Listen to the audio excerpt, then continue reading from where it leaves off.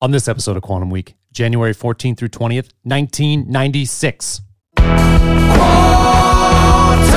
Week.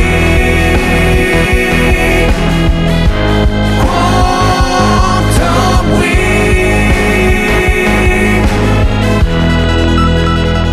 Welcome to Quantum Week. I'm Matt. I'm Chris. Quantum Week is a show in which Chris and I leap into a random week of a random year. We talk about movies, music, headlines, everything happening during that time period that makes it unique. And today, we start January 14th through 20th, 1996. No, this is our second one, actually, because we did the YouTube live. That's right. I'm traveling through time, kind of like our But movie. if you, that's right. So yeah, we are talking in January 1996. We're going to talk 12 Monkeys and the Mariah Carey song One Sweet Day. One Sweet Day. Yeah. So I know there's kind of I've been building this unfortunate reputation of someone that just basically takes something people love and just kind of shits on it. Yeah. So I'm going to do that. Like, I'm going to live up to my reputation today, I think. Oh, really? Yeah. Oh, no. Yeah. If that's what you come to listen to the show for. But then Mariah you're Carey's my favorite. No, you're talking about 12 Monkeys. Both. Yeah. So let's talk 12 Monkeys. Let's get started. So first off, I do enjoy this movie. Okay, you do. I do. Well, you just said you made this big preface. I have issues with it. Okay, that's all right. Issues that I've seen this movie a few times. Yeah. So the issues that I have are maybe unfair, where it's, it's kind of, I always think it's a little bit unfair if you say you're like sick of a song. Well, that's not what the song's like intention was when you put it out. Yeah, it's not like the it wasn't song's meant to be fault. listened to 1,000 billion times. times, right. So with this movie, I'm noticing more and more like giant As you've seen holes. it? Yeah. Yeah. So I was a little disappointed the more I thought about it, especially for this podcast. Sure. I thought about it and thought about it. I'm like, oh man, it's like this things I just can't get past. But let's give your 15-second synopsis. I'm dying to hear. Finally. So in the 2030s, humans are basically, they're living underground because of a deadly disease that wiped out 99% of the population in 1997. So Bruce Willis is from the 2030s. That's where he's living now. He's sent back in time to find the army of the 12 monkeys. And those are the group who are presumably responsible for unleashing this deadly disease. He's going there to find them so that they can send scientists back in time to study the disease and hopefully find a cure. That's right. It's directed by Terry Gilliam. Yep. Cast includes Bruce Willis, Brad Pitt, who was nominated for an Oscar, Yep. and Madeline Stowe. They're all quite good. Terry Gilliam, brilliant job directing this. Yeah. So, okay. Should we get into my issues with it, or should we? I mean, Do you want? It's up to you. I mean, do you want to talk about the good parts of it first? yeah, let's talk about the good Okay. parts of it. So first of all, the acting is really good. Bruce Willis, Brad Pitt. Exceptional. Yeah, awesome. Madeline Plummer is in it. Christopher Plummer has a small part. Yeah, he's good. I don't really love his accent in this, but that's okay. Yeah, David Morse too, who David later Morse? on I really like in other films. And David Morse is also great in St. Elsewhere. Yes. That's where he got to start Yep. along with Denzel Washington, Mark Harmon, a bunch of people got their start. Yeah. Ed Begley Jr., Howie Mandel, all from St. Elsewhere, which in my opinion might be the best drama of the 80s. I don't think Actually, I I'm ever going to watched take maybe it. out of it. It is the best drama of Yeah. the 80s.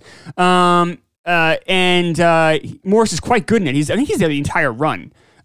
He plays this character in St. Elsewhere where just so many bad things happen to this guy. He did one of those characters. You know, Just every gets shit on drama after has one shit of those, on? like, Yeah. yes, like Yeah. wives die. It's just Yeah. like this incredibly tragic, sad life. Like that's the role he had. And so this is kind of like David Morse frown that I'm so used to seeing. He doesn't really have it in this movie. No. But he's obviously very good. And then Frank Gorshin's in it. I want to talk about Frank Gorshin for a second. Sure. Frank Gorshin plays the doctor that smokes, the older doctor. Yeah, that's right. So he was the Riddler in the Batman TV show. Oh yeah, that's And right. I am convinced our guest Kirk Minahan, we had him on Couple weeks ago. like last week or Yeah. before.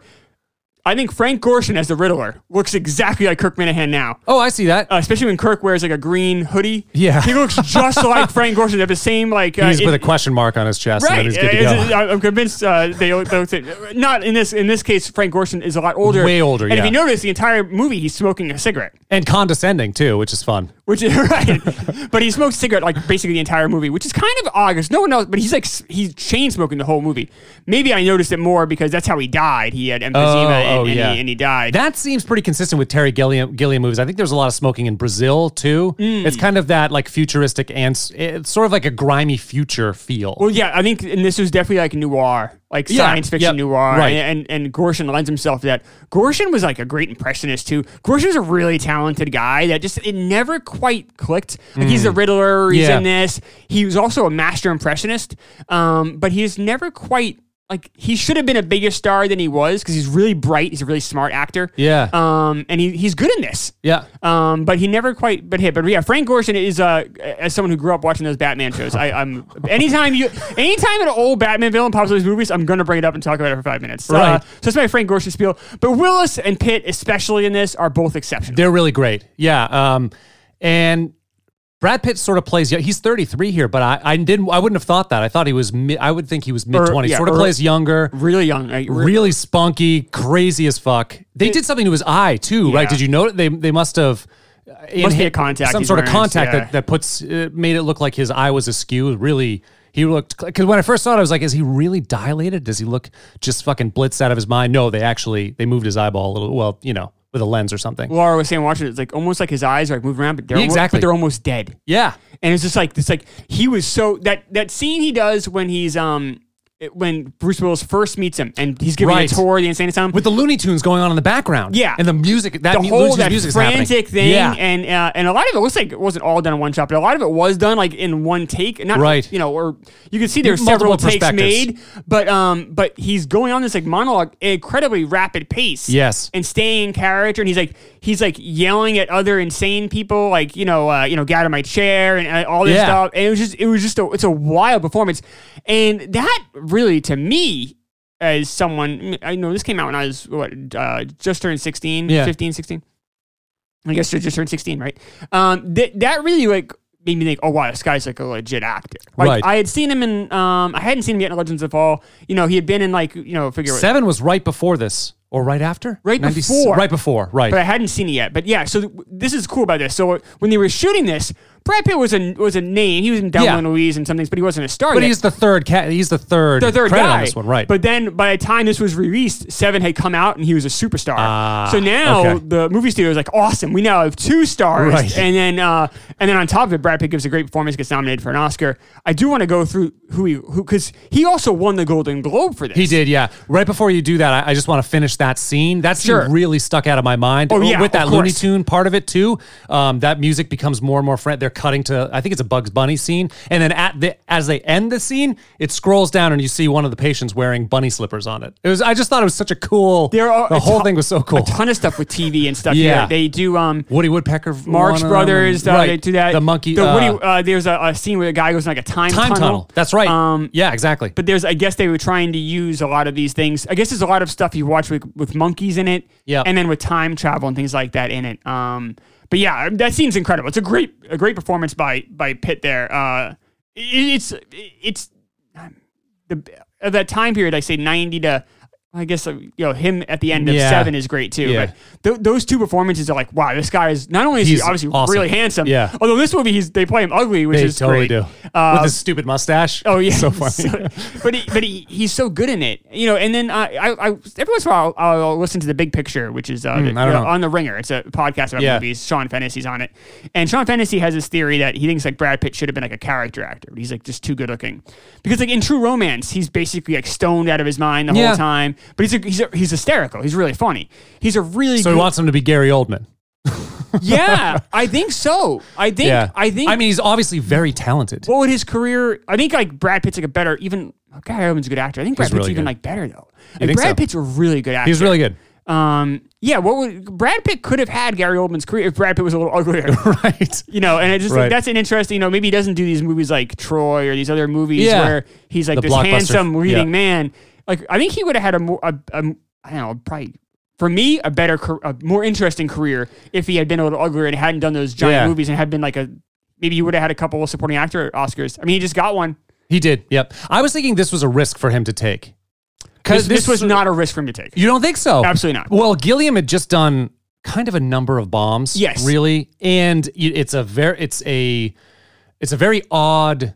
I mean, I think it's a lot to ask of an audience. Like, it could have gone really with the time travel and the bizarrely shot. Like, I like this style. But think about I like where Gilliam's Brad style. Pitt was when he accepted this role, though. But it was after 7. No, it wasn't.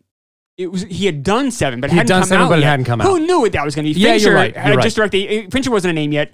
Morgan Freeman. Gwyneth Paltrow was in it. She was nobody. Kevin Spacey. That's true. Wasn't because Kevin Spacey is the one that beat him out for the Oscar. Oh yeah. Against That's this. right. So Yeah. none of these people had names yet. Yeah, So it okay. really wasn't a risk. Well, then what about for Bruce Willis then? Do you think it was risky for him? Because I he had don't. already done all the Die Hard, like he was a star from Die Hard and Absolutely. other stuff, right? But he also had that career dip with Hudson Hawk. Yeah, that and, did suck. And we're going to talk about this a little bit with our game. I have a game for us to play Yeah. as well. But remember, he had just done Pulp Fiction. He did, right. That was the other one, right. So yeah. you could say, but I mean, to take a leading role, I mean, he'd already, at this point in his career, Bruce Willis, he had done bombs, he had done hits. Yeah. At some point, it's not even, he's like risk averse.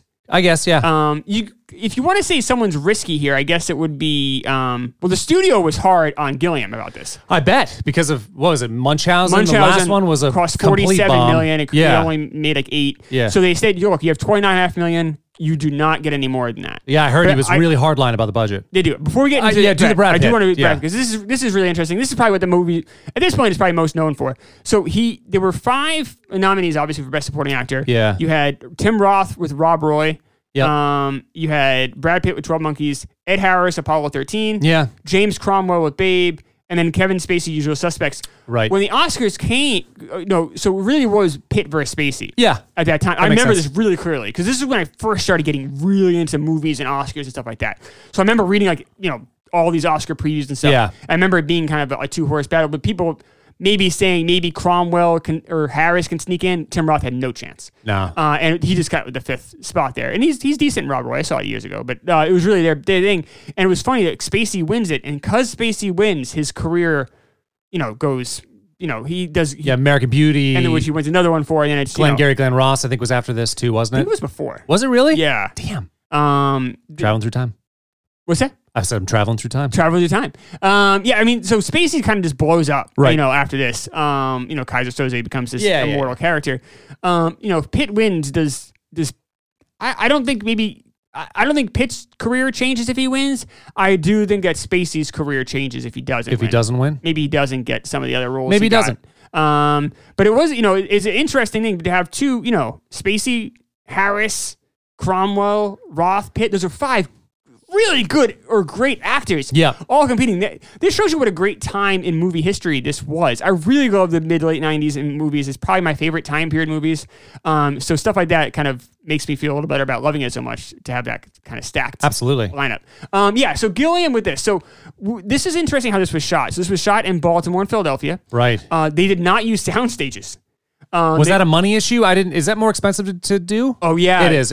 So you're there, in some of these, New York, LA, you have tons of sound stages at your disposal. If you're going to shoot in Baltimore or Philly, you might not have opportunities. So they just built a big studio in Atlanta for Tyler Perry because he wanted to have more sound stages to use. They built this huge giant thing. His movies make so much money. Yeah. But the big reason was because he wanted sound stages. You do something in Philly or Baltimore, you got to kind of shoot on location, which is tough for a big movie. Right. So they went into old buildings, old warehouses. Right. They kind of, we ran into this with Presumed Innocent. The movie we just did on Saturday. Right. When the scene when Harrison Ford and I call him Leo McGarry from West Wing. The detective go and they get that black guy and they kind of rough him up a little bit to get the information about the judge. That's shot in an abandoned building. It's not shot in a soundstage, right? Because they were trying to do that on location. They just didn't have the soundstage for it.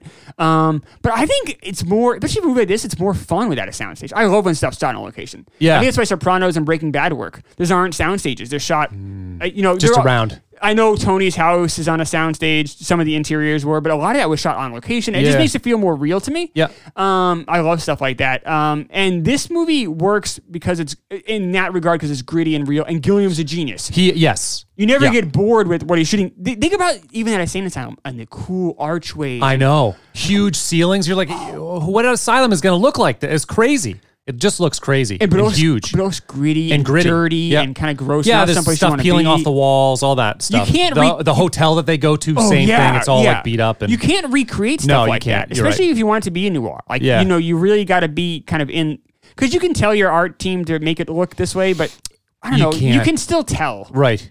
So I definitely applaud Gilliam for being, and he kept it in budget. How much is that Gilliam, and how much is that the cinematographer, though? This is the same cinematographer that followed him around from Brazil and Fisher King. So too. the set design has nothing to do with cinematography. Oh, it's not. Okay. No, that's production and set design. It's a whole different department. Okay. Cinematographer is more about lighting. Yeah. So he might care about the light coming, and if you notice some of the windows and those Yep. like headwinds, so that stuff is stuff that he would be concerned or be excited about, or maybe upset about. Yeah. But the actual location stuff, that's not anything a cinematographer typically deals with.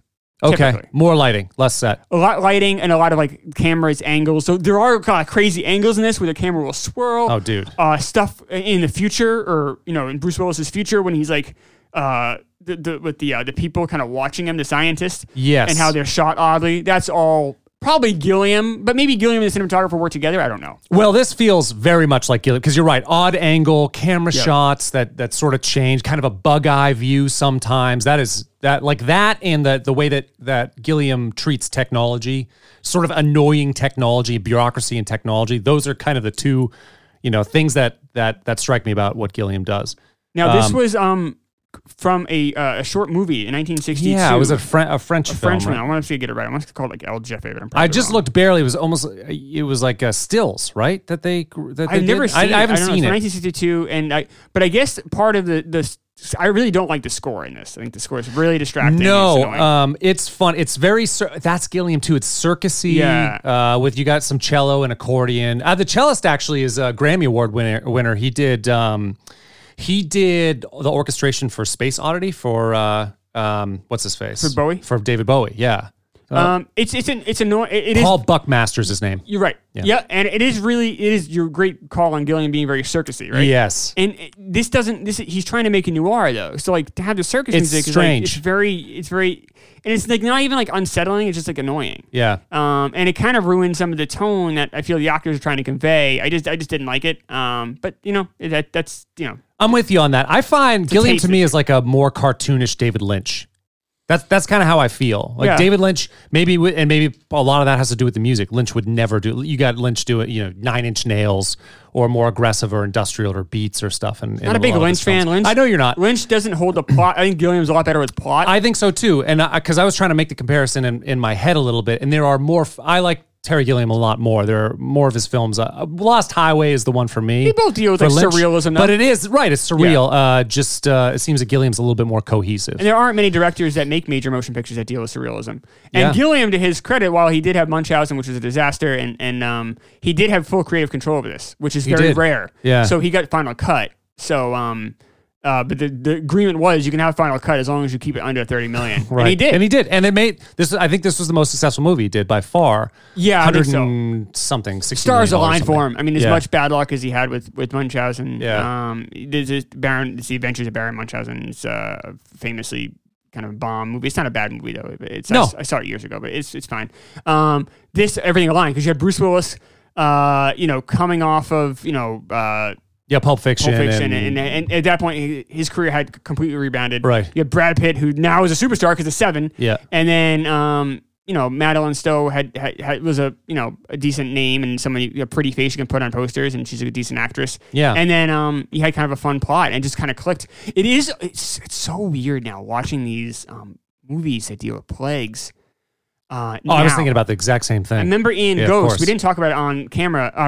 We didn't talk about it on air because I forgot. But there's a scene in Ghost where Patrick Swayze and Tony Goldwyn are talking, and Right. Goldwyn's pretending to be sick, and he has a cough. Oh yeah, and you see him like they're in an elevator. Yeah, and he's sorry, like they're in an coughing elevator. on people and like covering his mouth and then touching people with his. It's a prank. You're doing it to just But make you uncomfortable. It's kind of It made me uncomfortable. But to see it now with coronavirus, it's Yeah. really odd. It and is then odd. this movie deals with basically the beginnings of a plague. Right. And to see that, it's like, oh, this is really strange. So that was a little like, it's fine. I guess maybe we'll never look at movies the same Probably way not. again. Not with this Just like type of whenever stuff. you see like the Twin Towers or you see Yeah. like stuff happen in an airplane now, you get kind of an uneasy feeling in your stomach where you wouldn't have had that same feeling in 1998.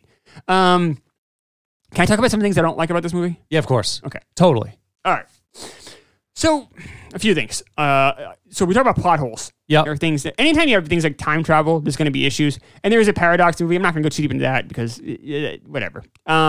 but there are every time travel movie in theory could be a paradox. Sure. So we'll just kind of skip past that. But Right. there are some things I just think just don't make sense, and I think that the plot tries to be too cute. So the construct of the movie here is that the 12 monkeys actually don't commit the Right. plague. All they did was simply get animals out. What happened was it was David Morse, who worked at the same laboratory, was the one who started the plague. Yep. The idea that the people in the future don't know this is so stupid. It seems weird that they wouldn't, unless like complete technology. I mean, if we just don't know the nature of the play, if it really crushed people in a few weeks, Sure. and then like records were gone, and How are records? They could I get don't know. I don't know. voicemail things like they could reach. Yeah, you're right. Good point. Yeah. This was also They should know. This was people also were alive then. So these it's just 2030. So this happened 30, 40 years yeah, before. Bruce Willis is alive, so He's a little boy, but there are still. scientists that are older than him. right. And they say on the radio that no, the 12 monkeys set the animals free. They realized in the cab what That's happened. right. Yeah. This was on major media. The idea that they don't know what started the plague that destroyed, and they were I'm with you on alive that. during the plague makes with you on that. zero sense. It's Yep. a total cheat to make it like a twist ending. Do you think that that's more ridiculous now, though, when you think about, well, we have the internet, like communication tools are so much better. They weren't even checking licenses when Madeline Stowe's Right. character was getting on the plane or anything. Right. So I'm with But you they on that. were I'm with you. alive when I'm the with you. plague started. Yeah, They I'm have with to you. know that like this isn't like Yeah, I'm with you. that to me makes no sense. That makes, and if you really think about it for even like a couple minutes, you're like Yeah. that makes zero sense. Yeah. Another issue. Why are they flying to Key West? They're in Philadelphia. Just fucking drive. Just drive. I wouldn't have. Right. 20-hour drive. The other thing too is by that time Bruce Willis knows. Like she looks like from my past. Like I know what's going to happen. Get in the fucking car. Avoid the airport. Why Don't would go you to the airport. Even if you didn't put two and two together, why would you fly? I wouldn't. I would drive. She's going through all the trouble to get a wig on, to get him a wig, a fake mustache, but then they're going to go walk into all the security. I know it's pre 9/11, but it's still with security. Absolutely. Just drive. Right. All you got to worry about is his tolls. That makes no sense. No, it doesn't make sense. Especially when you know when Bruce Willis knows what's going to happen. Get the fuck out of there. Don't go. Maybe he thinks he can stop it. I don't know, but he doesn't even think that at the time. I don't know. I would have driven. Doesn't make sense. So I mean, there's some major. Another issue too is okay. I'm not a scientist, so whatever. But apparently this is a very lethal plague they have, and it's in these capsules. Yeah. He opens the capsule On purpose. on purpose. No one gets. No, they do. It's not instant. It takes like 7 to 10 days to So did incubate. David Morse put himself at risk? He for doing did. it? Yep. So he why was would willing you to do die. that? You could see it in his face after he does it. He's like, I'm killing myself too for the benefit of the planet. But He was why, doing it. Why not just do it after because he had all these trips he had to make? Would you want to risk being sick to ruin your thing? For Part what? of him is he knew. I think he knew the incubation period, but I think part of it knew. I think we needed to know he was that crazy. He was willing to put him. He was going to put himself in danger too, in harm's way too.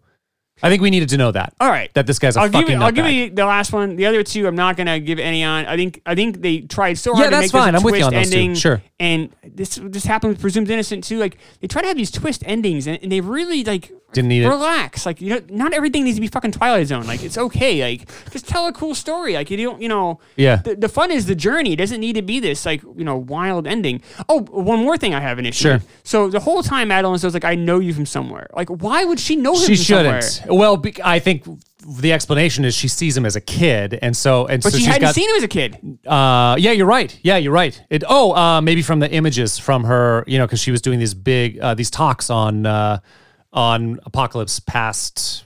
People who were She was in 96. She but was in not 96. yet in 1990. She wasn't and in when she was 1990. doing it in Could have been 1990. studying it in 1990. I know, But he hadn't gone to World War I yet. he would have already gone to World War But he I. didn't know. He wouldn't have. So he hadn't gone That's to the World paradox. War I yet. No, it's not. It's not a paradox. It hadn't happened yet. So No, I know when. Like he goes to. so he the goes, picture wouldn't change until like. I say that the 'cause picture doesn't reality change. is a different. I think that the reality is always the same, and he just goes to a different point. Like he would have always been there. I don't know. All right. Fucking time. I don't want to get into time travel. Yeah, debate, yeah. 'cause It's boring tough. and paradoxy. It's but, paradoxy. But so she always knew. But we have no proof of her studying this World War I thing. though. That doesn't make any sense. I agree. I think the idea is that she always knew him because Psychologically, it was some and weird emotionally, like reincarnation or Yeah. some weird time loop thing. It didn't Not make sense. explained at all. Like don't have her know him. Why does she need to know him? She shouldn't have to. Yeah, she shouldn't feel it. Doesn't. Well, you do have to make her.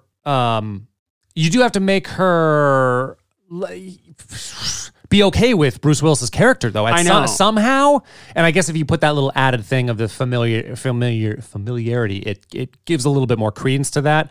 I mean, she's a doctor. She's a scientist. She's not supposed to like start falling around a fucking this raving lunatic. Yes. There's some proof. Like there's some proof, but not quite enough to like put your life on the line. No, I agree. You know, it's definitely a reach. It's there. a reach. So I think you kind of have to. I think, I don't know. That didn't work for me either. I'm with you. There's a few elements of the movie that just don't quite work for me. Yeah, I understand.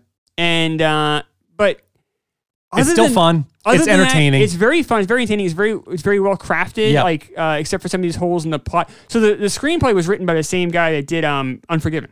Exactly. Yeah, that's right. I have his name here too. David Peoples, I mean? David Peoples and his wife Janet wrote this one, but doesn't really write very much. No. Blade Runner 2 though. I'm gonna keep Blade Runner is one of my favorite films. See, I don't really like Blade Runner. That's fine, but also wrote Blade Runner. I Unforgiven. Lady Hawk too, actually. Yeah, I respect Blade Runner. Yeah, I don't love it. I'm a big. I feel the same. I also don't love Unforgiven. I know that's very. People love Unforgiven. It's a favorite movie. I'm just not a huge Unforgiven fan. Okay. I think it's the anti-Western. I love the premise of, you have to live with these things you've done. Yep. I mean, I like Unforgiven. I just don't put it in my top echelon. Some people, is it one of your top ever? Is that your It's definitely, I don't know, top 20. I love that film. Yeah, Okay. I think it's great. Right. I mean, Clint Eastwood is I love Clint Eastwood, and I think Clint it's a good movie. I just don't. Yeah. I don't have this like love for it, but it's the same writer. So why? So this guy wrote two of your favorites then. If you love Blade Runner and you love that. I noticed that. I'm like, this guy's legit. Yeah. Wow. All right. He's helping out. So, but I did enjoy this. I give this movie This is a B+ film for me. Yeah, same. I would have. Okay. I think I used to give it an A-. Well, I guess part of the problem is now I'm also, when this came out, I really loved it, and the more I watch it, the less I love it. I see. So I'm kind of going in with that. I see. And this, every time I watch that, I like it a little less. And then thinking about it for the podcast made me really kind of analyze some of these plot holes and some of the things with like, why didn't they drive? And especially the other one with the plot hole I had here. Yeah. Oh, her seeing have familiarity her knowing him, and then the 12 Monkeys. And the 12 Monkeys. That's the biggest thing for me. Is that makes sense. How do you not know that?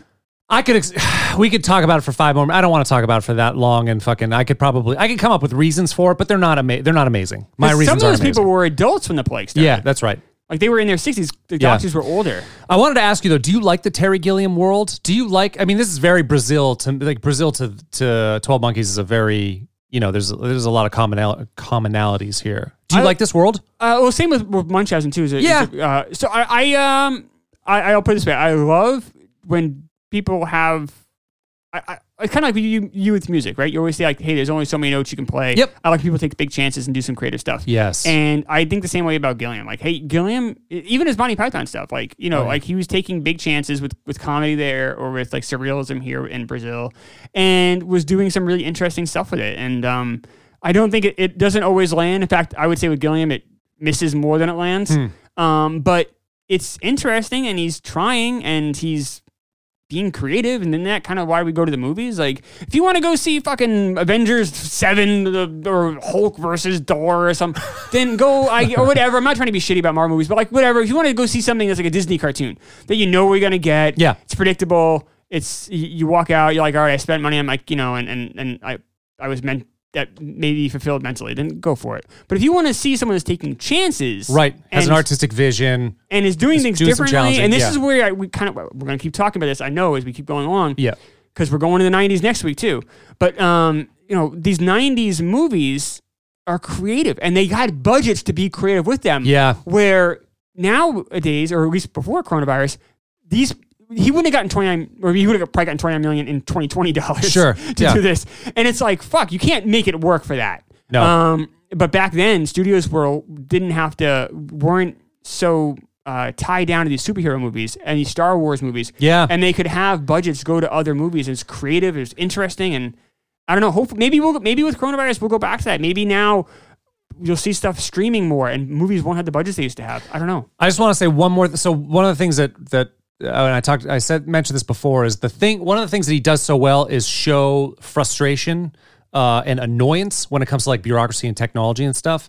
I just love how he does, all the future technology stuff. It's all these tubes and wires and it's really disorganized. And in this one, he's like, you got Willis strapped to a chair and, when he's in front of the doctors and like raised 10 feet for no reason, looking, and he's talking to them through this big kind of eyeball looking with a bunch of monitors on there. So far, when all he had to do was get into a chair closer to them. It's like this whole thing is annoying. Oh, and when they send him into the past, they put like these alligator clips and shit on his neck. Just all these things are just annoying and frustrating, and they fuck up all the time. They the wrong time over and over again. I love that. And Brazil is a big one because that's all about getting lost in bureaucracy. One typo, like just huge cataclysmic issues from it. It's the same thing. I love the way that Gilliam just shows that it really that hits home to me, that sort of annoyance of bureaucracy. And so one thing about that real quick. So the chair, when it rises up and the eyeball kind of sees him, that was, I guess, someone sued him. Yeah, I did actually read that too. And that's funny. Originally, the deal was that we actually have to take that scene out of the movie, but then they realized. Then they came to an agreement, money talks, and they got like something in like the six figures. I saw that to keep it. So they paid this guy off, a couple $100,000, just so they could keep that scene. It's in a the movie. crazy scene to see that. Like you don't see shit like that in that. It's a little that. I wonder if that influenced some of the Matrix cinematography, some of the stuff they use there. Because it kind of had that a little bit of that feel to it. But the government thing, everyone's a volunteer. Yeah, that's so funny to me. You're volunteer. It's like, I'm not volunteering. I'm in jail, bitch. Right. So I think that's pretty funny too.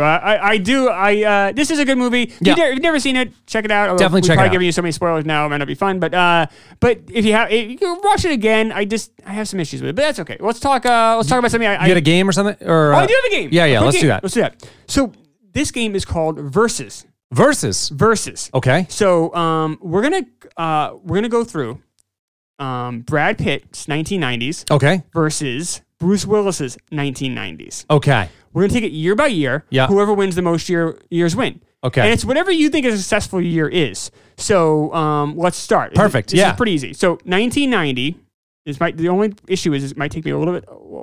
To scroll through my phone here. So 1990, Bruce Willis. Okay. I'm only going to talk their major motion pictures. Yeah, that's fine. Okay. So he's in 3. The one, he's just a voice. Bruce Willis, by the way, one of the hardest working actors in the 90s. For good and for bad. Well, in the 90s, definitely. But even now, he's a hardworking actor in a lot of like direct to bullshit fucking Bruce stupid Willis movies. can't turn it off. Oh, yeah. So 1990, Bruce Willis is in Die Hard 2. Yeah.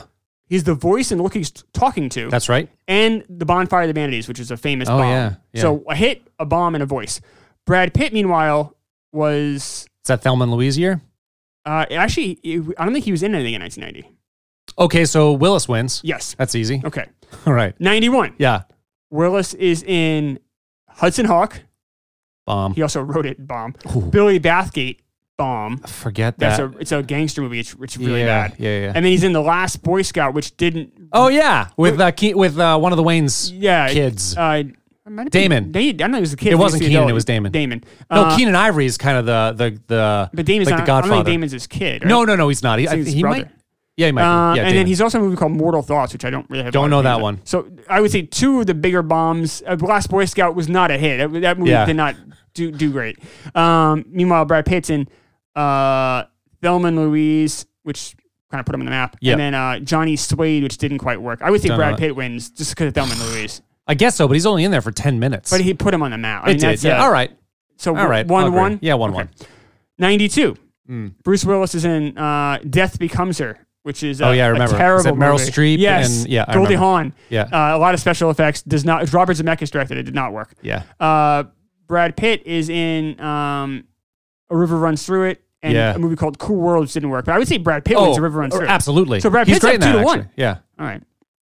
I had a theory going into this, but my theory's wrong. My theory was Bruce Willis's 90s were amazing. We're going to find out. 93 doesn't help my cause either. No. He's in one major movie, A Striking Distance, which is the Coast Guard movie with Sarah Jessica Parker. That's right. Which is pretty bad. Pretty bad. 93 for Brad Pitt. He's in California. He plays it's kind of a very dark I remember, movie. yeah. But he's also in True Romance. Yeah, this is a 3-1 lead so far. Oh, Jesus. Sorry All about that. I could be, my theory's falling apart here. 94, he has one of the most interesting years of any actor ever. Okay. He's in Color of Night, which is almost like a softcore porn movie. Don't remember it. It's he plays like a psychiatrist, and it's very intense sex scenes in it. Okay. He's the narrator of a movie called North, which was directed by Rob Reiner, one of the biggest bombs ever. If you want to read a funny review, read Roger Ebert's review of North. He eviscerates it. I've never seen a review like it. It is amazing. Okay. But he's also in Nobody's Fool with Paul Newman, which is a fantastic movie. Yeah. And he's in Pulp Fiction. Pulp Fiction, right. Okay, so Brad Pitt's got it could be tough to beat. That would be real tough to beat. Brad Pitt was in Interview with a Vampire Ooh, and Legends of the Fall. that's right. I'm still going Bruce Willis. I'm got to go Bruce Willis. I mean, simply because of Pulp Fiction. And He is Nobody's Fool is really awesome. good. He's good in that. I don't remember that film, but he is so good. it's good. Like, that's his movie. I will ignore that he was in A Color of Night in North. So it's 3-2. I think so, yeah. All right. 95. Bruce Willis is in Die Hard with a Vengeance Okay, yep. and 12 Monkeys.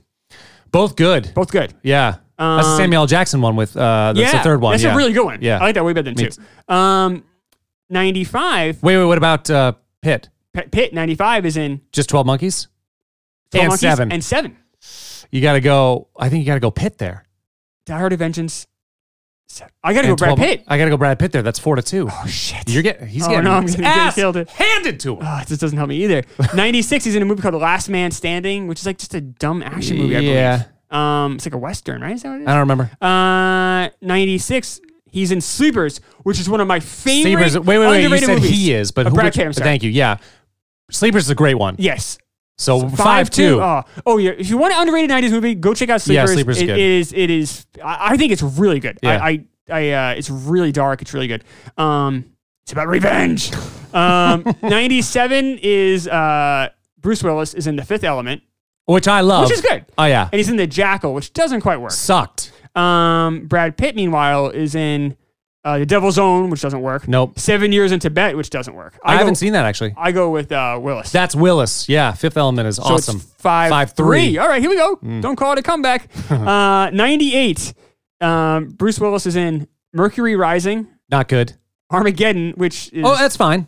That's fine. dumb, but okay. Yeah, but it's fine. Yeah, all right. The Siege, which is it's, Don't remember that at all. yeah, Is that with Steven Seagal? no, That's no, Under no, Siege. Under Siege. The Okay. Siege is with oh god, is it maybe might be I forget. It's Yeah, it a doesn't famous actor. I want to say Sidney Poitier, but So, it's not. So 98 for Brad Pitt is Meet Joe Black, which is not. I got to go Armageddon with Bruce Willis. Is that the only one he did? Yeah. Yep, 5-4. All right. My theory's not as dumb as it was. 99, Bruce Willis is in. He's in Breakfast of Champions and The Story of Us, which are neither one, but he's in The Sixth Sense. Okay. Yeah. And Brad Pitt is in. Oh man, Fight Club and Being John Malkovich. Oh, no, that's Brad Pitt But then. he's part and Being very small. No, but still, Brad Fight Club versus. I mean, I'm a I big go Sixth Sixth Sense. Sense. I'm a big Sixth Sense fan, but Fight Club, dude, come on. 99 was such a year for movies. Oh. I'm sorry. I mean, No! we're different. I think we might be 6-4. 6-4, and you're 5-5. I'm sorry, but Fight Clubs. I mean, I love them both. Trust me, I'm a big Sixth Sense guy. There's a few Shyamalan films that are big for me, and that I'm is gonna one cheat. of them. I'm gonna call it. You can't have a draw, right? Fuck. I love Sixth Sense. I know. I love Sixth Sense. It's great. It's the best But horror movie ever. But Fight Club, dude. I'm gonna go with my man Bruce. I'm gonna say All right, fine. You say I'm 6-4. 6-4. All right. That's So not bad though. That's not bad. I'll post the poll up on Twitter. Who had the better 90s, Brad Pitt or Yeah, Bruce perfect. Willis? And you guys vote. Cool. Great game. That was fun, right? Yeah, it was fun. Shall we move on to the song? One Sweet Day. Put it off long enough. One Sweet Day by Mariah Carey and Boyz II Men. But there's part of the East Coast family, the Boyz II Men folks. Jesus. So every time I drive over here, I listen to this song on the way over here. You know, You listen to this song every time you come over Yes, here. right. It reminds you of me. Yes, your death. No, I was just like I listened to it twice and I watched the video and earlier today and I'm like I'm done. So I actually just listened to other music and I'm like, because this song sucks. It sucks. Okay, let's go with we're just gonna really. So Boyz II Men is on this, but this is really on Mariah Carey's album Music Box. So we're just gonna we'll kind of ignore Boyz II Men. whole song? We'll probably see them in the future. Oh, I'm and sure we'll we will. And we'll just deal with totally. We'll just deal with Mariah Carey. So That's first fine. of all, this is on the album Music Box. Sold. Wait, is it? No, it's sorry. It was on Daydream. Daydream Oh. sold 20 million copies, Jesus dude. Christ. Music Box was, but that's not her. Music Box is her bigger album, 28 million copies. I used to listen to Rick Dees in the Weekly Top 40. Yeah, of course. And I want to say she was number one like every A lot. week in the mid-90s. The problem is this song was 16 weeks number one on the Billboard 100. Why? 16 weeks, dude. This Why? And you know she beat out. So this was the record at the time, and it beat out "End of the Road," which is a Boyz II Men song that held it before. That was something like 12 weeks or something. I don't even remember this song, dude. I don't either. This is like people. I'm listening to the radio now. Yes. This is I'm 17 years old. Of course. I'm listening to. You the- were a or 60 senior. Yeah, I was a senior in high school. I was a It junior. January of my like, senior I in high was school. like very into music. I had a prom. Like I don't remember this song. 16 weeks. This song is so forgettable, and the lyrics are written like a. Oh my imagine God. if you ask a 9-year-old Child. like what do you feel about death? How do you feel about death? And it's like, oh, my grandpa died. I'm sad. Or write about it. And this is a song they would write. This is exactly what they would write. This was praised as the best collaboration of all time by Rolling Stone at the time. What? Yes! What? Nominated for 2 Grammys. Nominated. Rolling. So is this worse than when they put the terrorist in the cover? Yeah. This This is is a way worse, more right? offensive. Yeah, I agree. Yeah, Right. way more They offensive. put the Boston bomber on the And the front problem- page of the Rolling Stone. This is worse. The problem is this song is not challenging at all. Like there's nothing about it besides vanilla bullshit. At least that was a chance. Like you took Oh, a chance. it's I mean, true. it sucks and it was shitty and Right. it evoked nasty I hear what you feelings. say. Yeah, and yeah. the guy is a fucking prick. But like at least they went for something there. This is not going for any. This song is like Biggest collaboration. ever. Ever. Thanks, Rolling Stone. What? Yeah, I wish I could retroactively go back and light that fucking magazine on fire. I mean, that is a What a terrible strange take. take. It's a terrible take. So one of the reasons why we're going to go into this a little bit more, but one of the reasons why I fucking hate it so much is because Mariah Carey to me is one of the biggest disappointments in like popular music. I mean, she is no doubt a phenomenal vocalist. She is she has.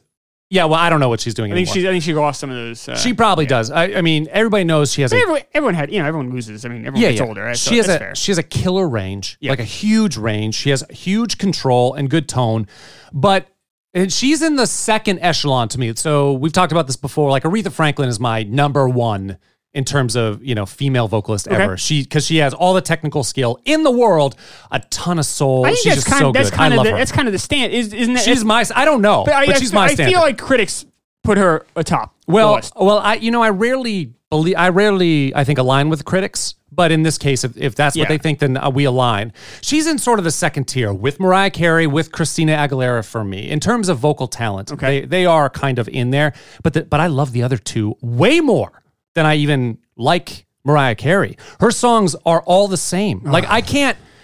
I listen to like 10 Mariah Carey songs in a row, like her 10 what are her 10 best? Yeah. And it's like, oh, this sounds like this, like this, like this, like this. And the reason why is she does the same thing over. She's just doing vocal acrobatics over and over. That's kind of it. She's just doing the shit over and over. And that's what this song is. It's the Boyz II Men guys trying to show off that they can do these like kind of quick lines. So you can't, when you do that all the time, you don't get a real good appreciation for melody, for the harmonic component. All of her songs, including this one, it is a bed to showcase her vocals and nothing else. The music has no character. It's a shitty like synth keyboard, bell tone, just very ballady, easy rock song with nothing. Here's my take on Mariah Carey. Yeah. Mariah Carey is a perfect example of someone who is talented but not creative. Exactly. That's exactly what she is. She needed a writer to help her. She needed a writer to come in and say, Mariah, you're amazing. Let's put amazing music around you. Let's put amazing lyrics with you so that we can showcase you in the best. Her voice deserves the best.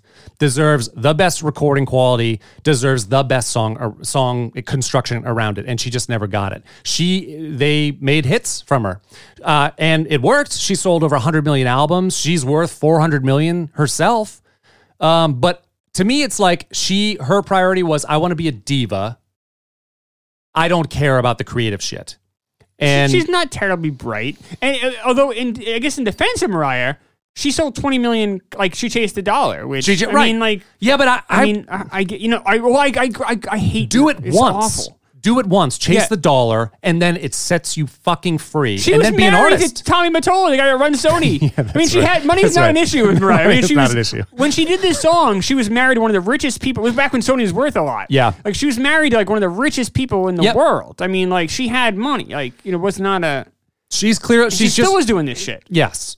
She's just one of those people. She's a technician. She is technically great and just has nothing else, no creativity. I don't think she's nothing. terribly bright. She might not be, but that doesn't matter. Like, there's, that can happen. I'm sure, there's probably a lot of jazz musicians too who weren't the brightest bulbs, but just virtuoso on their instrument, but just could feel the soul of the music and have that come out. She's got like no soul. It is so fucking adult contemporary. I have a question for you. Yeah. Music question. So, people like Aretha Franklin, Mariah, and Christina Aguilera, they're all like basically like solo acts, right? Like, Yeah. okay. Has there ever been, or who do you feel is the best female singer that was in a band? I don't know. There's Like, a lot. like the Cranberries. Like, is she? I'm not a big Cranberries Like, fan. I'm just trying to think of what females in bands have like? Because I wish would have been kind of cool if Mariah was in someone like Mariah. was in a band that helped her Yeah. write. Yeah, I agree. I think these like Fleetwood Mac. Like, I was just going to say Fleetwood Mac, right, with Stevie Nicks. Probably the best example of that, I'm thinking. and they're I just Who are they, like, because they all sort of wrote, Fleetwood, they all wrote Mick songs Fleetwood, together. Yeah. So, she was, Stevie Nicks, as much as a great vocal talent and a lot of character she had, she was writing the music. She was involved in the whole process. Like, one of my favorite bands right now is Haim. I think Haim is brilliant. I think they're really good. This new album coming out, they've released some cuts of it. It's really good. I'm a big fan. But they are not great singers. No. I think I just love the style of their music. If they were great singers, I on want to top like of it, them, but it's hard. There's one song I really like, and then the rest I'm not into. I like them all. I think they're a lot Yeah. of fun. But they're not. Like I said, they're not great singers. If they were great singers who'd like up their game even Yeah, more. sure. And I can imagine someone like Mariah Carey, someone who has a great Would have benefited. Like, imagine if they had a band. Like, Yeah. it would have been like I said, probably maybe it would have been like Fleetwood Mac. Or just a partner, like a writing partner that wanted to, showcase her in a more beautiful way. Bjork is like, but she's solo. Bjork was in a band. She was in I can't remember the name of her band before she just went solo. Yeah, she's also insane. I know, but There's her that music, like element of it. Right. Homogenic, is amazing. Like she's done some just crazy great music. She's an artist. Yeah, of and has a course. crazy voice too. She's got a really Not great a bad voice. actress either. No, she was amazing in that. What is it, Dancer in the Dark? Oh, That was with so another depressing. with Morse film. Jesus. Yeah, don't watch that. No, if I you're- watched that yeah, once and I was with like, a glass of that's wine. enough. That's a tough Yeah, watch. but it's It's harder to watch the Raging Bull. It's really depressing. It is a tough one, but it is amazing. It's an amazing film. yeah. She's great. She's great. Mariah Carey's best song probably was "Vision of Love," which was her first one. She was like 18 years old and released that one. That's like the prettiest song, and she did showcase. People listened to that and were like, "Holy shit, this chick's got some fucking range." But that was probably the best one, and then it just kind of all went downhill from there. And so we've railed on this a lot, but I do want to talk about adult contemporary a little bit. I know. We've railed on adult contemporary and modern country. It's the same for me. It's passionless music. It's really about the vocal, and the vocal's not saying anything. I mean, it's usually someone with good technique who's got good tone or whatever, but it's not challenging to the listener, right? And I know I'm kind of a broken record on this, but art is about communication. It's about an artist having an idea, expressing that idea in some way, and the listener is the other end of that conversation interpreting it. But that's not like, you need to have something to say if you're an artist. And adult contemporary to me has nothing to say. It is background music. Ugh. It's almost as if, to me, I was trying to think about, like, how do I describe this in a way? It's like a collection of notes that doesn't bother you. And to me, it's like a major scale. If you sing do, re, mi, fa, sol, la, ti, do, ti, la, so, fa, mi, re, do. If you just did that over and over and over, it sounds good. It sounds like those notes belong together. It has, there's a resolution to it. It feels like there's a beginning into an end. But that's what it's like. Adult contemporary is if someone just sang that major scale over and over and over to me. It's fine. They work together, but it doesn't say anything. It's how you create tension and then fucking release in music that says something. Now, there are some great songs that you can still fit into the genre of adult contemporary. It doesn't mean that like there's some like Neil Diamond writes songs that aren't necessarily offensive to people, but are still great songs because there's some depth to it. There's some like underneath stuff. So sometimes you will get artists that, or Lionel Richie is another good example of that. He has some great, or Carole King is another great, I think she's a phenomenal writer, but she would still, or even James Taylor would kind of be fitting there. But there's like layers. And if you don't dig into those layers, you could, it doesn't challenge you in any way if you don't adult dig. contemporary didn't used to be terrible. Like in the 70s, the singer-songwriters, there was some good stuff out I there. really think It really, like the late 80s, it really shifted. Yeah, I think that's what I think there was. It became a catch-all for some R&B. So it was the milquetoast version of a bunch of different styles. At least right Of all these genres. Right. Now, I really think, and so the genre is really about being digestible, and I hate to say it, but digestible by low IQ people. I agree. And it doesn't mean that you're it doesn't necessarily mean if you like adult contemporary or Mariah Carey, you're a low IQ. But it doesn't. It might. Just it might, but it means that this music is targeted to those people. Yes. So, like if music matters to you or is important to you, like dig into it, like go a couple levels down, dig into the music a little bit and just see, are there other styles or are there other musicians besides Mariah Carey that maybe is a little more challenging, like that would challenge your ear a little bit more. But the big perps. So we're trashing, just so far in this episode, we've trashed Marvel movies. Yeah. And we've trashed like basically Mariah Carey and some of the biggest pop hits. And now I'm calling people stupid. And people, I'm sorry. And people say we're snobs. I am a music snob. Fuck yeah. I've studied this shit my entire life. Like, yes. Here are the biggest perpetrators of adult contemporary music. Okay. Mariah Carey. Rogues gallery here. Celine Dion. Ugh. Michael Bolton. Yes. Richard Marx. Kenny G. Mark Antony. Anne Murray. Barry Manilow. Amy Grant. Luther Vandross. If you like these motherfuckers, you potentially might be an low IQ listener. You're dumb. You're dumb. But there's a common thread. Yeah. Love music. They sing about love. No, my friend. There's a common thread through all of these people. Okay. Including this song that we're doing today. This Mariah Carey song that we're doing today. The common thread is a man named Walter Afanasieff. Ooh, who's this guy? He's also known as Baby Love. Oh. He is a writer, producer, co-writer, and instrumentalist that co-wrote One Sweet Day. You may also have heard some other of his songs.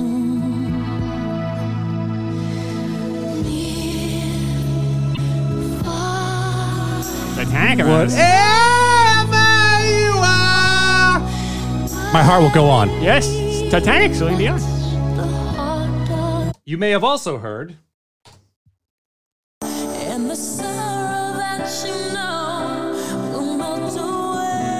another Mariah Carey. Yep. And the hero. I like the fake live audience in the background. Yeah, I know. That's good. You may have also heard.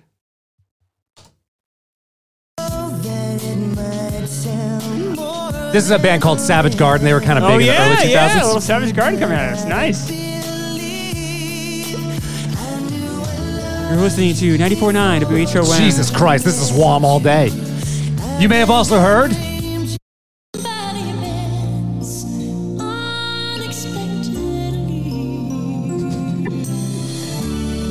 Come on, Peebo. Show me what you got, Peebo! What song is this? Beauty and the Beast. Oh, it's right. Okay. Oh, here we go. Yep. Oh, so nice. Oh, fuck you. This is me. Fuck you, Peebo Bryson. This is me in the backseat of my mom's car. Oh, for shit. Like the entire early 90s. Here you go. You might have heard this one. This guy's voice sucks too. God. New world. This was the singer in the song? No. This is in the actual picture. This comes from the cartoon. Oh, nice. So this is Aladdin, Whole New World. Yeah. You may have also heard. Why are you torturing our listeners? This is Michael Bolton from the Hercules soundtrack. Oh, Disney again. Yeah. Disney sucks, by the way. Disney. I also hate cartoons. Yeah, I'm not with you on that. We're gonna do that later. And then this one's the most different.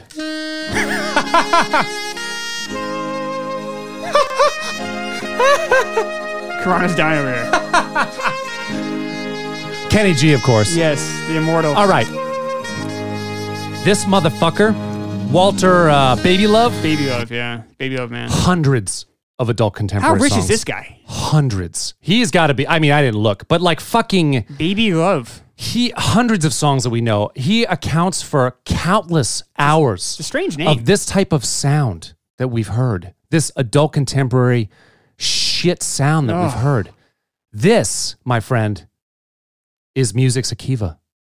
He is Baby Love. So Baby Love is our Baby Love the Akiva. new Akiva? Yeah. We have so many bad songs, so it's hard to say which one's the worst one we've covered. I mean, This is up there. I this guess. has got to be up there. Macarena. Macarena. Barbara said the same thing to me. I was like, this might be the. She's like, you did the Macarena. I'm Yeah. like, that. Like, I understood what they were doing with that song. Did you? Yeah, I mean, it was a pop song. It was a fun little dance pop song. This is not like. She won Grammy. She was nominated for Grammys for this bullshit song. Like, people thought this was Rolling Stone thought this was the best duet ever. Why would you pick the name Baby Love? That's kind Baby of Love? I don't sounds know. like you might, that's a weird one to go down. That's a weird road. Yeah, I know. So anyway, that's adult contemporary. Boo. Is it? Boo. So are we done with adult contemporary for a while? yet? No, we're gonna go. I mean, I hope to fuck so, but we're gonna hit these stupid songs. So the reason we picked this was number one this week. Yeah, this is number one. Yeah, I couldn't avoid it. I'm like, and the rest of the top 10, frankly, is not very good. But I was like, I listened to so many good songs when I was. I know, dude. But I also wasn't. I guess I wasn't listening to like top 40. I guess. Yeah. So maybe we should transition into my story here, right, and then we sure. can go into the news. And I'll make this quick. But one of the reasons why I am the way I am musically is because of this time period in my life. So you're right. This was my senior year, January of my senior year. I'm basically transitioning from a high school senior into a college student, and I'm right about to choose where I'm going to go. And I realized like the choice of where I went to college was a huge thing for me. Like it had repercussions later on. And I think I might have I wouldn't change it now because like my life gave me, me and you in this room talking this way about this stuff right now. This is, I had doubts about you. But I think in terms of me being a musician and the things that I like, I should have made a different choice. I had the choice. Basically, my two choices were UNH or Adelphi University on Long Island. And I mentioned that before. We talked about it in an earlier episode. And I think about like the reason why I went to UNH is because I still had my girlfriend here. And I didn't want to, I was 45, I'm far enough away from home. I was 45 minutes away from home going to UNH. Far enough away, but like it was still freaking me out. Like I was ready to move on from my house. I'm anti-authority, anti-establishment. I wanted to be on my own. I wanted to, choose my own way. So you became an RA. So I became an RA later on. But I didn't. I couldn't go that far away from my girlfriend at the time. I just couldn't. Adelphi, New York, whatever, 4.5 hours away was too much. But in terms of like I got a scholarship I basically got at UNH with a grant. I got my tuition paid for. Okay. At Adelphi, I would have had my tuition and my room and board paid for. It was a more expensive school, but I would have done better. And the reason why is because they valued what I was as a musician and saw what I was as a musician more so than UNH did. UNH is a fine school for music. But what happened was when I went to Adelphi, they were building up their music department, and it was a much smaller than UNH. UNH's got a really good jazz program. It's, it's a 12,000 person school. It's a bigger school. Adelphi is much smaller. But when I met with the dean of the music college there, he really saw me for what I was, which is this. I am not a virtuoso on any instrument whatsoever. I'm good at a lot of instruments. I would say I'm best as a singer. Like I've got really good control and intonation and good, like I can emote well. And my voice is very flexible. But what he saw is like, I'm like good. I'm very well-rounded. My skill set is I could, at that time, as a 17-year-old kid, could play scales on a piano, was very proficient on the clarinet, had a great voice, understood theory, understood ear training. I had orchestration skills. I could write. He knew I could play guitar. And when I went there and visited, he discovered that over the course of my, 2 hours with him. We walked around the school. He showed me some stuff. He tested me on piano. He tested me on all these things. He'd heard I'd submitted like songs I'd recorded of me playing guitar. He just knew. And that's why he pushed so hard for me going there, because he valued that. He's like, you are the kind of student that I want here. Someone who just loves all aspects of this. And that's what I've sort of turned into, not just the technical parts of it, but I also like to record and mix and master. I like every aspect of it, the technical, the emotive, all of that. And he really saw that. Whereas at UNH, they, in most music schools, really value the the virtuoso. They want, because that's what gets them the money. Like if you've got a winning cellist in your, Right. or award-winning composer or whatever, in your music department, that gets you grant money. That gets, people want that. There's prestige there. Sure. And I get that, but that's not what this guy valued. And, but I feel very lucky that he sort of recognized that before I did. Like I didn't know that then. It wasn't until much later that I recognized what I was. And that brings me back to sort of the end of the high school experience, reflecting on that. The person who was most influential in that part, in my music part of my life, was my music teacher then, this guy named David Bresnahan, who I had for 4 years through high school. I think back, and that was 20 years ago, right? And I sort of wonder if he remembers me. You can't remember, like he had hundreds and hundreds of students, even during my high school. He had the Where did music you go to department high school? was huge. It was Central High School in Manchester. Okay, so pretty big school. It was big. It was a 2,000 person school, and the music department was gigantic. Yeah. And that was totally a credit to him. He made that thing. The concert band was like 120 or 30 people. The choir was 100 people. But he built that department up so that it had multiple jazz bands, multiple performing instrumental groups and vocal choirs, and a music theory program and ear training and orchestration and conducting. I learned to conduct all sorts of shit. The reason why I am what I am is because I had access to all those. I was very lucky. Most schools did not have the type of access that I did. So I got to it was basically, he gave me the ability to create in any way that I wanted by giving me the technical prowess in any way that I wanted to, whether it was to conduct a band or to write music or to perform or whatever. So that's what really made it so that I could be this well-rounded musician and be able to talk about breakdown adult contemporary music with you, my friend. Sure, that was the dream the entire time. That was my dream. Anyway, so that's what I was doing at the time. I was kind of getting ready for college and making a decision between the two. All right. Shall we go on to headlines? Headlines it is. Yeah, this is a long episode though, by the way. This is, I know. Yeah. People are probably... No, they're liking They're it. liking it? Fuck it. Yeah, of course. All right. So, on January 18th, Yeah. 1996, Major League Baseball approved interleague play for the 1997 season. Oh, cool. So even though it was January 96, they already had the schedule for 96, so they didn't do it then. So they put it in place for 97. And it was, especially then, it was a huge hit. Now I think it's kind of They've watered down. expanded it. That's the problem. If it was like it was, it would have been better. Yeah. Or stayed what it was. It was kind of... There's issues with it. I don't like interleague play. I kind of hate it. But I will say for baseball's credit, which is they wanted a quick buck, it did the job, especially the first few years. I like the idea of seeing my hometown team, play teams that they never would before. It The was Braves fun. or the... Yeah, I guess. I like the appeal of the World Series being special, and so you never see them play, but Yeah. that's fine. So this week, you had Russian troops fight Chechen rebels who were holding 100 people hostage. 2 days later, Russia says the hostages are dead, so we're going to level the town to kill the rebels. Jesus. So then they went in and just destroyed this town, and then I guess in theory killed some of the rebels. So they didn't save any of the hostages, and all the rebels died. Well, that's a lose-lose. It's not good. Not a good one. So, I think the most interesting headline to me was Don Simpson died at 52. Do you know who Don Simpson was? You may not. Dom or Don? Don.